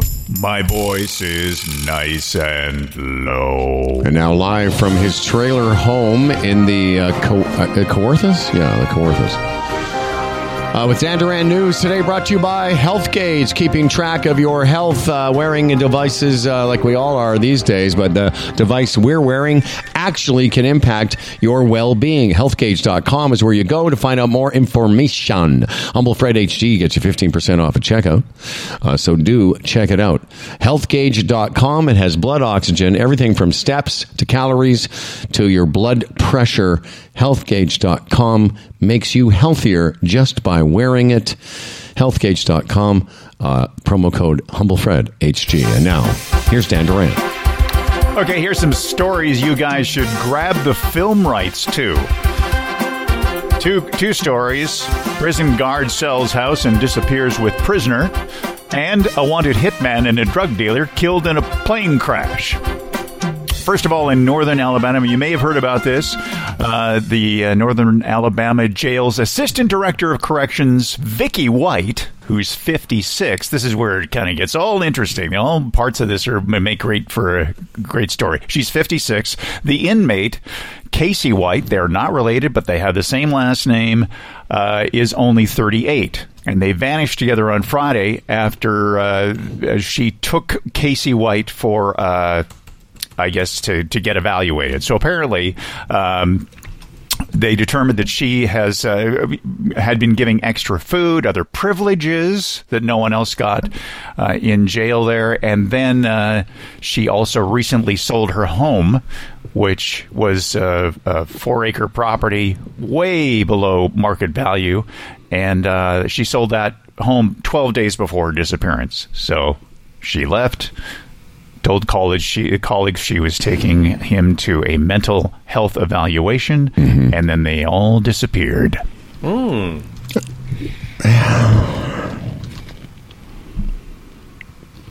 Okay. No, let it sink in, Dan. It's the end of the week. We're tired.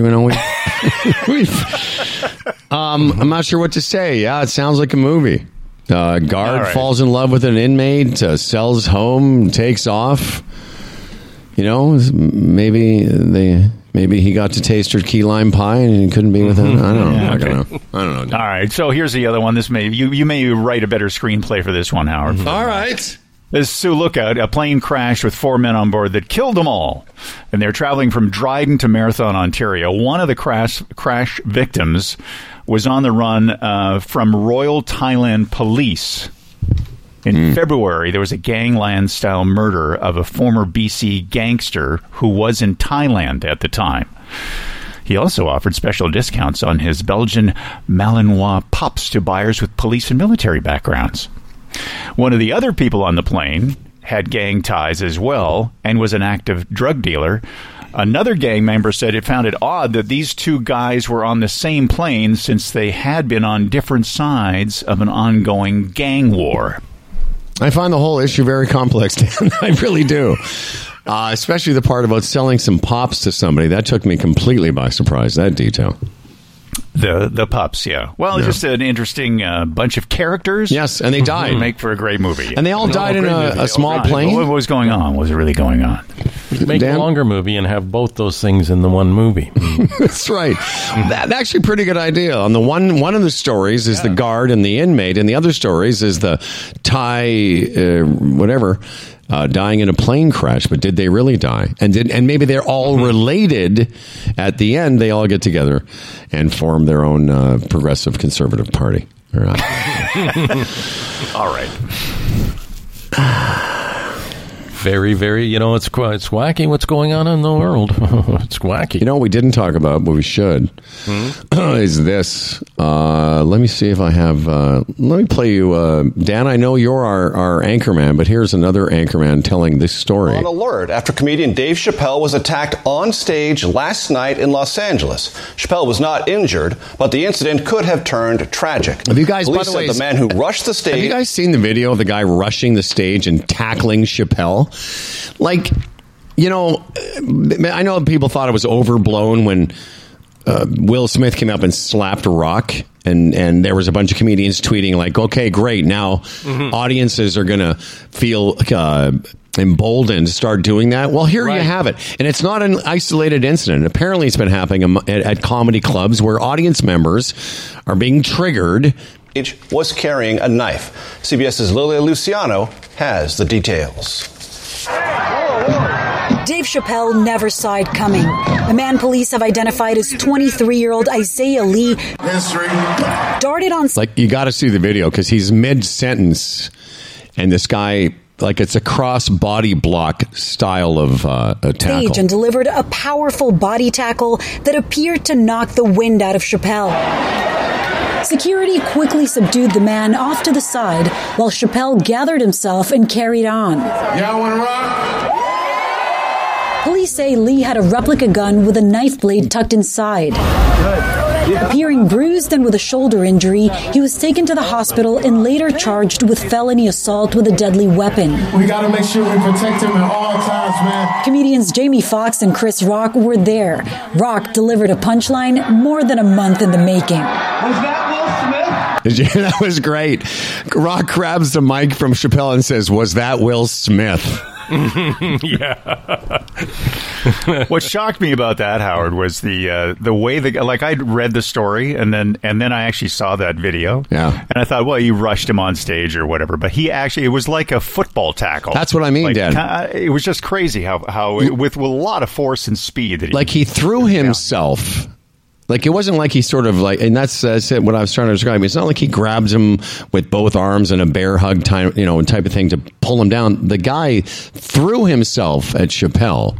And if you're watching it now, I mean, it's pretty weird. I mean, I've been around this game a long time. I've never seen anything like it. Mm-hmm. And, that could have been, and if you see the gun, it's like a gun with a knife stuck in the end of it. I mean, it could have been hurt, killed, injured. Like, I don't know, James Taylor was in town last weekend. Does he get attacked if somebody doesn't like, you know what I mean? Like, I think James Taylor doesn't have to worry about some guy rushing the stage because he doesn't like his version of Fire and Rain. Yeah. You don't have a friend. You don't have a friend. That's right. You've seen Fire. How about Rain? Mike Boone, what do you think of all this? Remember, Monica Seles was stabbed courtside. Oh, right. Yes. So I feel like ever since then, this possibility has existed in the back of every performer's mind. Mm-hmm.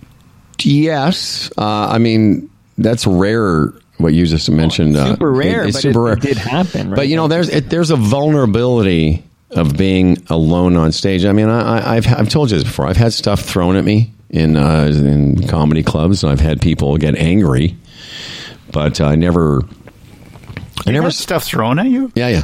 I didn't know that. Yeah. Well, that was GFR. No, a couple times I've had lots of comics. Darren Frost. A lot of guys I know have had beer bottles thrown, glasses thrown. I had a big giant, I had a nail thrown at me. I don't know. And part of my confusion was, why did the woman in the audience have a construction nail in her purse? But it was Hamilton, Anyway. Scary stuff, I'll tell you. That's the last thing you want to have on your mind. Well, you and I they thought we were being over paranoid, but when we went to the studio there at Young and Shooter, one of our concerns was the glass bulletproof, because we're sitting there every morning making fart jokes, and we thought, what if one offends somebody? Well, and there had been a couple of incidents in the States. Yes. Where radio announcers had been attacked.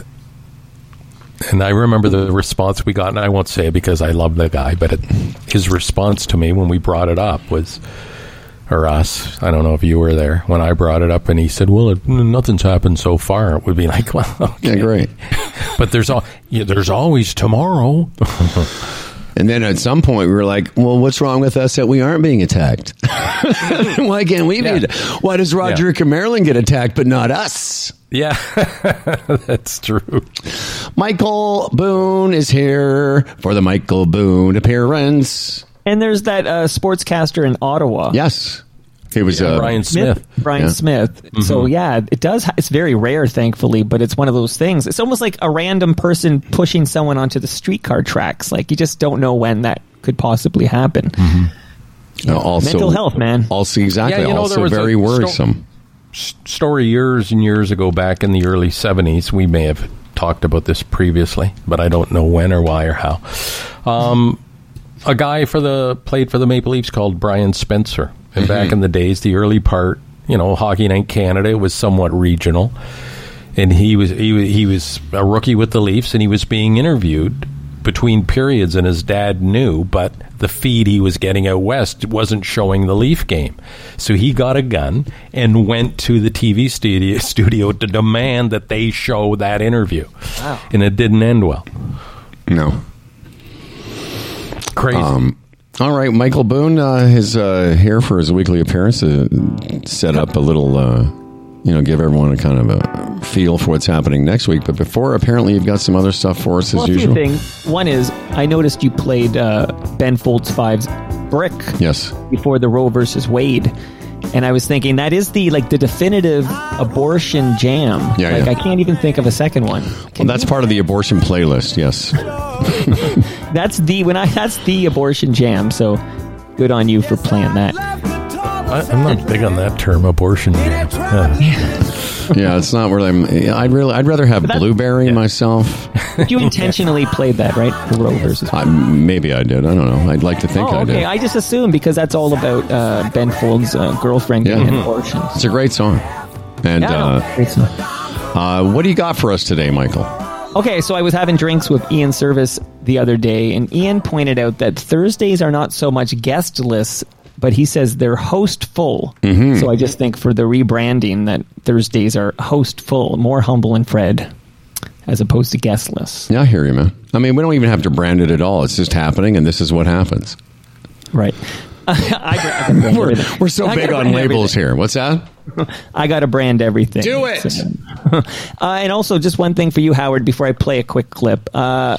You mentioned it's kind of weird that you don't watch the Leafs all season and then you watch like every minute of the playoffs. And I don't think that's weird at all. I do the exact same thing with the NFL. Like, I don't watch any regular season NFL. Yeah, me too. And then I tune in for the playoffs like it's my job. So that's very common. It's funny you say that because I'm the same way with the NFL. I mean, I watched Buffalo versus... who beat them? Kansas City. Goddamn Kansas City. I watched that like it meant something to me because it did. It was fun. Because the stakes are high. As soon and I won't watch one Blue Jay game except for the one I go to. But if they are in the playoffs, I'll watch it.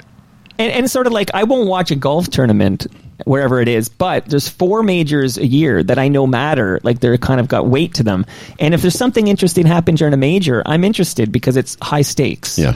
I like high stakes. Yeah, I think that's what it is. It's like, I think I said this to you, Freddie, or maybe I was talking to the golf guys. I said, it's funny, if that game that Leafs played against Tampa Bay had happened 2 weeks ago, I would have zero interest in it. Right. Sure. But I watched every goddamn minute and I just don't know. I just find it fascinating when the stakes, as you say, Mike, when the stakes are higher, I like to see how people react.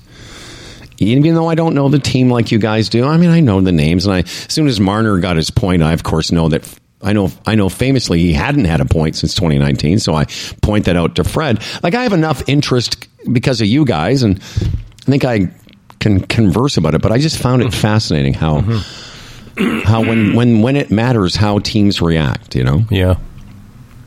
Yep. I'm going to take you back real quick. This is only 30 seconds, but then maybe you can tell the story behind this. But this is a television ad. And then after this, I want to hear what it's like for radio people when your employer tells you we're going to spend money for a TV ad. I would think that's a big deal for radio shows. Oh, yeah. But let's listen to this. FM 102's Humble Howard and Fred Patterson. Oh, sure. You could listen to another morning show. But will they play Toronto's hottest modern rock? No way. Will their news, weather, traffic, and sports be as entertaining? I don't think so. Will they have as much fun as we do? They can't even spell fun. Will they be as intelligent as we are? Okay, but we'll definitely be more fun. More fun. Way more. Wake up with Humble and Fred on Toronto's Modern Rock, FM 102. Moscow Circus of fun. Is that the one with Freddie in the dress? No. Okay. No. Oh, okay. But I'm guessing that's like 89. I don't know. Modern rock was a very brief period. Is that like 89 or 90? I don't know. Okay.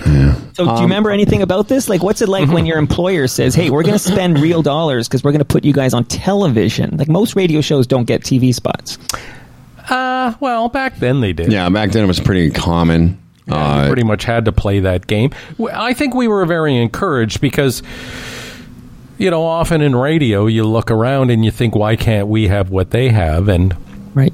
You know, to keep that competitive edge, it's like, well, if they have TV commercials, why can't we? And when they come to you and say, we're going to do TV spots, you think, hey, that's cool. We're in the game. What I liked about our commercials, because we did a few of them, is that they didn't come from a cookie cutter production or agency. Dan, maybe you can articulate, you know how sometimes like a lot of commercials that we would see of radio, you know, like that Roger Rick or Maryland or whatever they call it now, the Break the Bank, those contests, you buy those contests. They're already prefabricated. It's part of a like package. A syndicated kind of thank concept, you. Yeah. So very often you're just basically, they come in and they just plug you into the commercials they've already done. Whereas what we did is we created those commercials. Those words we spoke were words we created. I think an example of that, I believe it was Dawn and Aaron. Yes. Even before Mike and Aaron, they had Les Nessman, remember? Yep. From WKRP. Oh, Herb Tarlick. Herb Tarlick, that's right.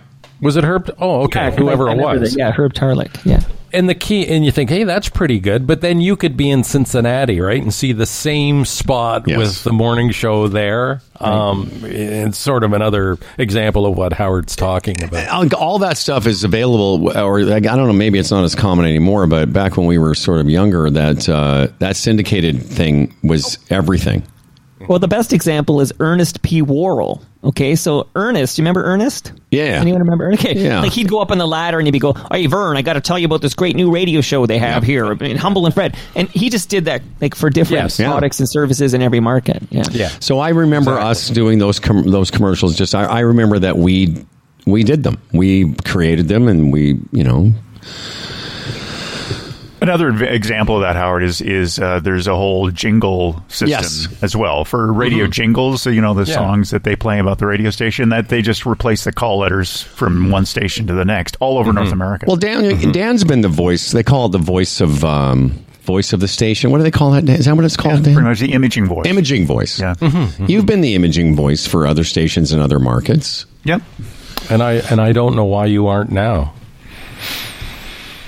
Well, I'm busy at the lake here, that's why. No, I know. There's some self-deprecating. No, what I'm saying is styles come in and out of fashion. And from what I've heard lately, I've thought that. I thought, fuck, Dan could do that, you know? Because, you know, for a while, then it becomes quirky, and then guys like you don't necessarily get the work, and then it just, again, cyclical. Yeah. For the longest time, a lot of it's been really light voices, you know, like younger sounding, higher voices, and deeper voices were kind of, out. Maybe tonight... Go ahead. How can Dan get any work? Jamie Watson takes it all. No, what I was going to say, Dan, tonight after we get high, maybe you can explain, when is my cycle going to come back? Because it's been about 20 fucking years.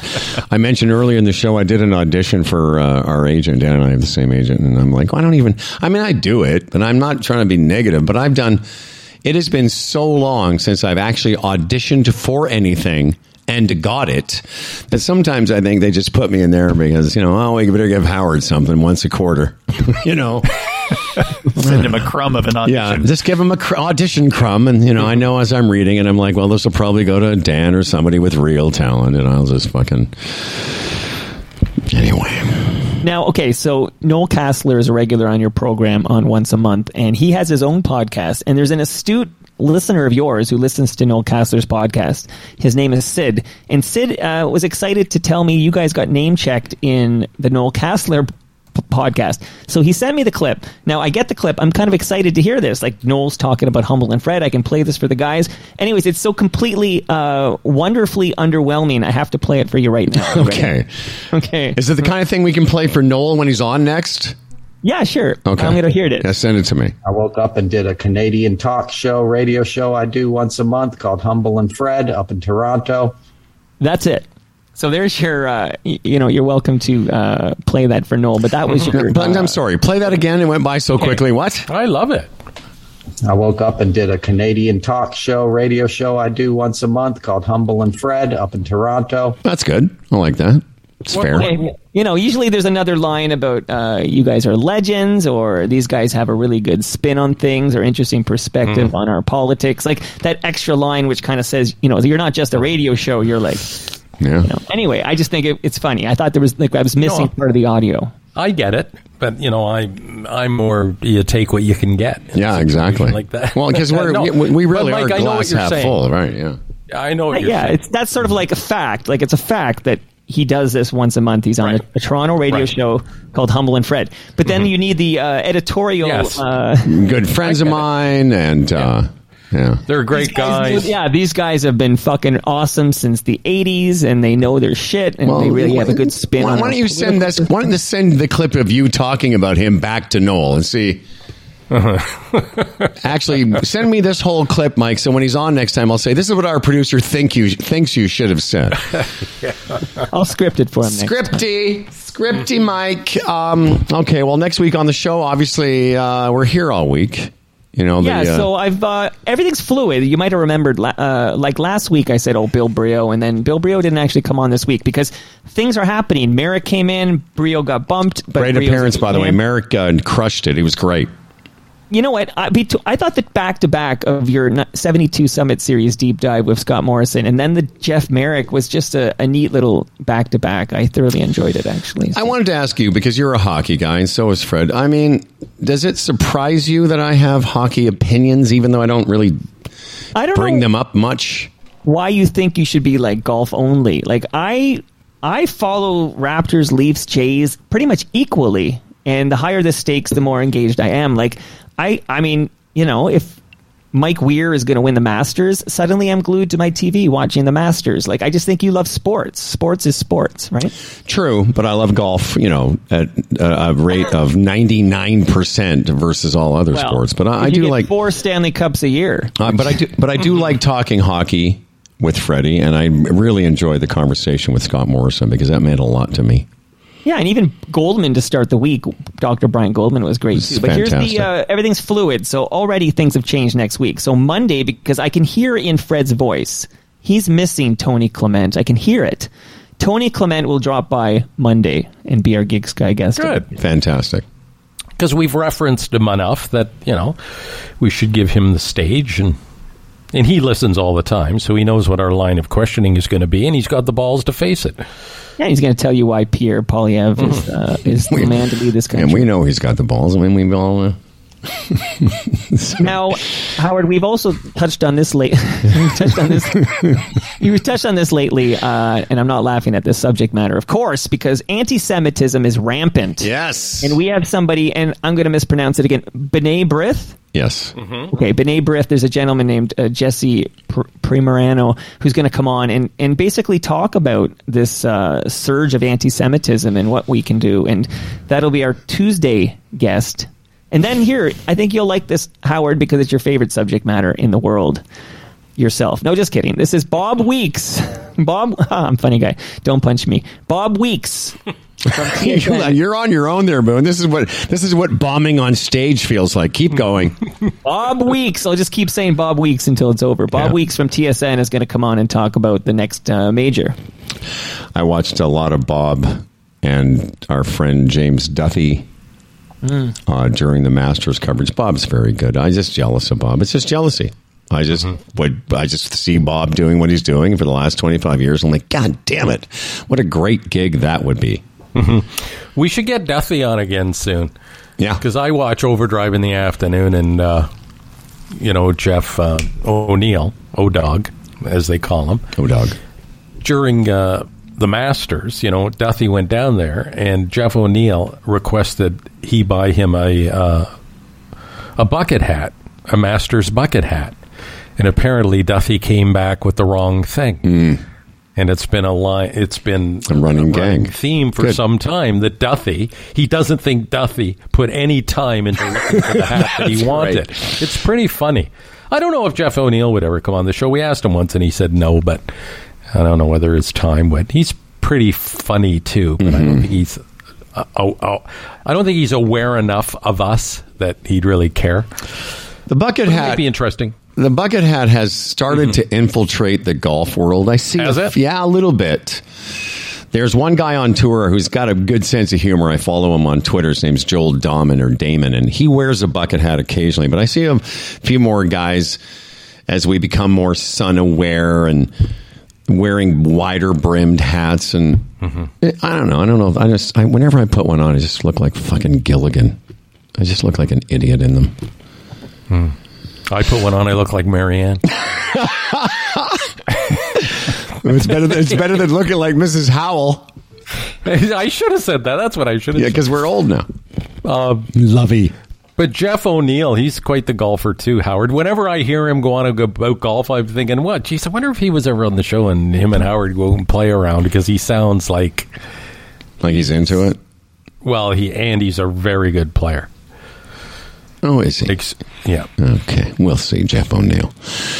But Bob Weeks has got the job. I guess, I don't know, maybe you're the same, Fred or Dan and Mike. Like, you look at some people and you think, Bob Weeks has expertise from being Bob Weeks for the last 25 years. Like, I've known Bob a long time, and, I don't know that we would have started off with any, we were to have similar criteria for our job, but that's a job that, he's gotten to travel the world and talk about golf, and he does a golf show, and he's at the Masters talking about the Masters. I'm like, this is a goddamn great gig. Yeah, but he's sitting at home thinking, I wish I had Humble Howard's gig. Like, he goes out of bed, he goes downstairs, he turns on a mic for 90 minutes. Yeah, no one wants Humble Howard's gig. All right, Dan, anything else, Fred? No, not off the top. It's Friday, Sunday, I believe, when we convene on Monday morning. Leafs will be down 3-1, and we'll be rehashing that. What? Always the optimist. What about the sunny weekend on the way? And that's going to be nice. That's going to be nice. Oh, that was a highlight for me, hearing how Dan had zero interest or recollection or shits to give about the 1972 Summit Series that encapsulated this entire country. Yeah. And I will continue that. Yeah, well, no, as well. Enjoy. That's right. Enjoy. It's fascinating to a lot of people how indifferent you were to one of the. That would be like, a few years after 1867, people are like talking about Confederation down. It's like, yeah, wasn't that big a deal for me. How about 1967? Did that have any significance for you at all? Our 100th anniversary. Mom and Dad went to Montreal, and so did my mom and dad. Thing, yeah. My mom and dad did they drive? My mom and dad and the Cohens, who owned the drugstore, Jerry and Jack Cohen, went to Montreal for Expo. It was a big deal. The big biosphere, or whatever it was called. Yeah. Do you guys know the significance of the name Bobby Jimby? Yes. Okay, why? He did the Canada song, Canada. That's right, he did. Do you want to sing it for us? 100th anniversary of Confederation. Everybody sing. How does this song start? 1 little, 2 little, 3 little, and 4 little, 5 little, 6 Canadians. Yeah. Bobby Which Jimby. I thought was odd, because, that was derived from 1 little, 2 little, 3 little Indians, 4 little, 5 little, 6 little Indians. So you couldn't put that in the song. No. Is his name Bobby Jimby? I believe so, yeah. The Canada song. Or I could be wrong. I think you're right. You're always right. Canada. Bobby Jimby. Why can't I find that? Oh, man. Just put 1967 Canada song. Because we have to hear it. Well, now we do. No. Here we go. Yeah, Expo 67. And it was a big deal.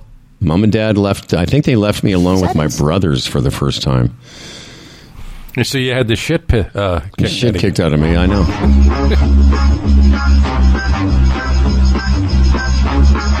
Have you heard about Expo 67, Dan?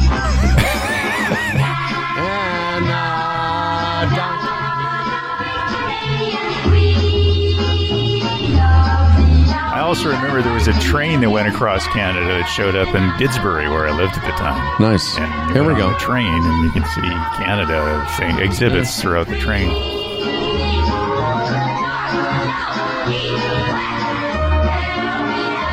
I'm sorry, go ahead. No, it says we are 20 million. Yeah. That's back in 1967. Now we're almost 40 million, right? 37 or something? Something like that. I remember the...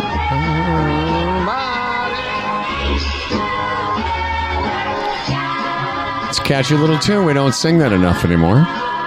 Canada. When I moved to Montreal, I remember driving by the expo site for the first time going, oh, that's where Mumsy and Popsy spent part of 1967.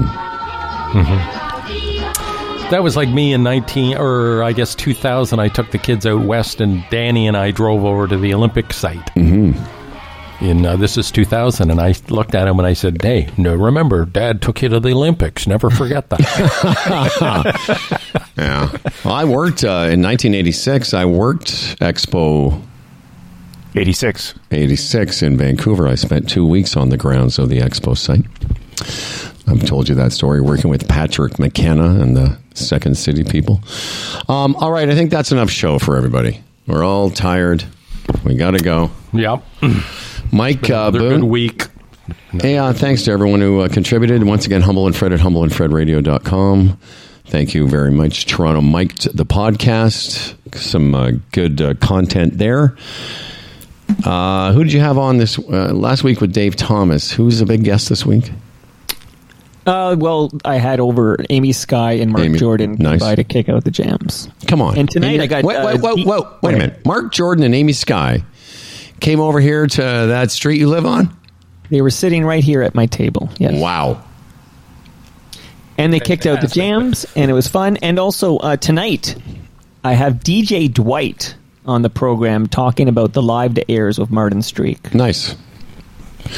Would we know him? Yeah, he was around. Hey, any interest? I was thinking about this, speaking of, because Mike said people came over to his place. I had this notion the other day that we should just, for fun, one day when Dan's in town, surprise everyone, and we won't tell anyone. A little foreshadowing now, but like have you in the studio with the three of us, just for no other reason than we haven't done it in over 2.5 or 2 years and some months. What do you think of that? Who are you talking to? You. Who are you talking to? Myself. Who am I talking to? I don't know. I was hoping you weren't talking to me.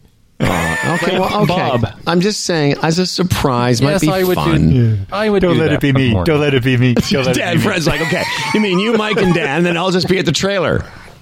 Just one day. No, I'll do it. Yeah, I'll do it. Yeah, just for the But novelty it's of so it. yesterday. That whole concept I know. is so Oh, my yesterday. goodness. It's so Enthusiasm. 2020. All right. Well, listen, I hope you're wrong about the Leafs, although Bodog says that they are the favorites for the Tampa Bay game tomorrow night. Yeah. And by the time we're back, who knows? It could be a whole different ball game. All right. Yes. Have a great Humble and Fred weekend, everyone. This episode of Humble and Fred was brought to you by Gig Sky, the Retirement Sherpa, the Chambers Plan, Bodog, Health Gauge, and Hush Blankets with their 100-night guarantee. For Humble and Fred, I'm Dan Duran, and remember to listen next time for more of this hostful show. We are number 187 on the podcast list, so like us and subscribe. See you Monday. A little up the road from the habitations of the towns we know. A place we saw the lights turn low. The jigsaw jazz and the get fresh flow. Pulling out jobs and jamboree handouts. 2 turntables and a microphone. Bottles and cans, or just clap your hands, or just clap your hands. Where's that?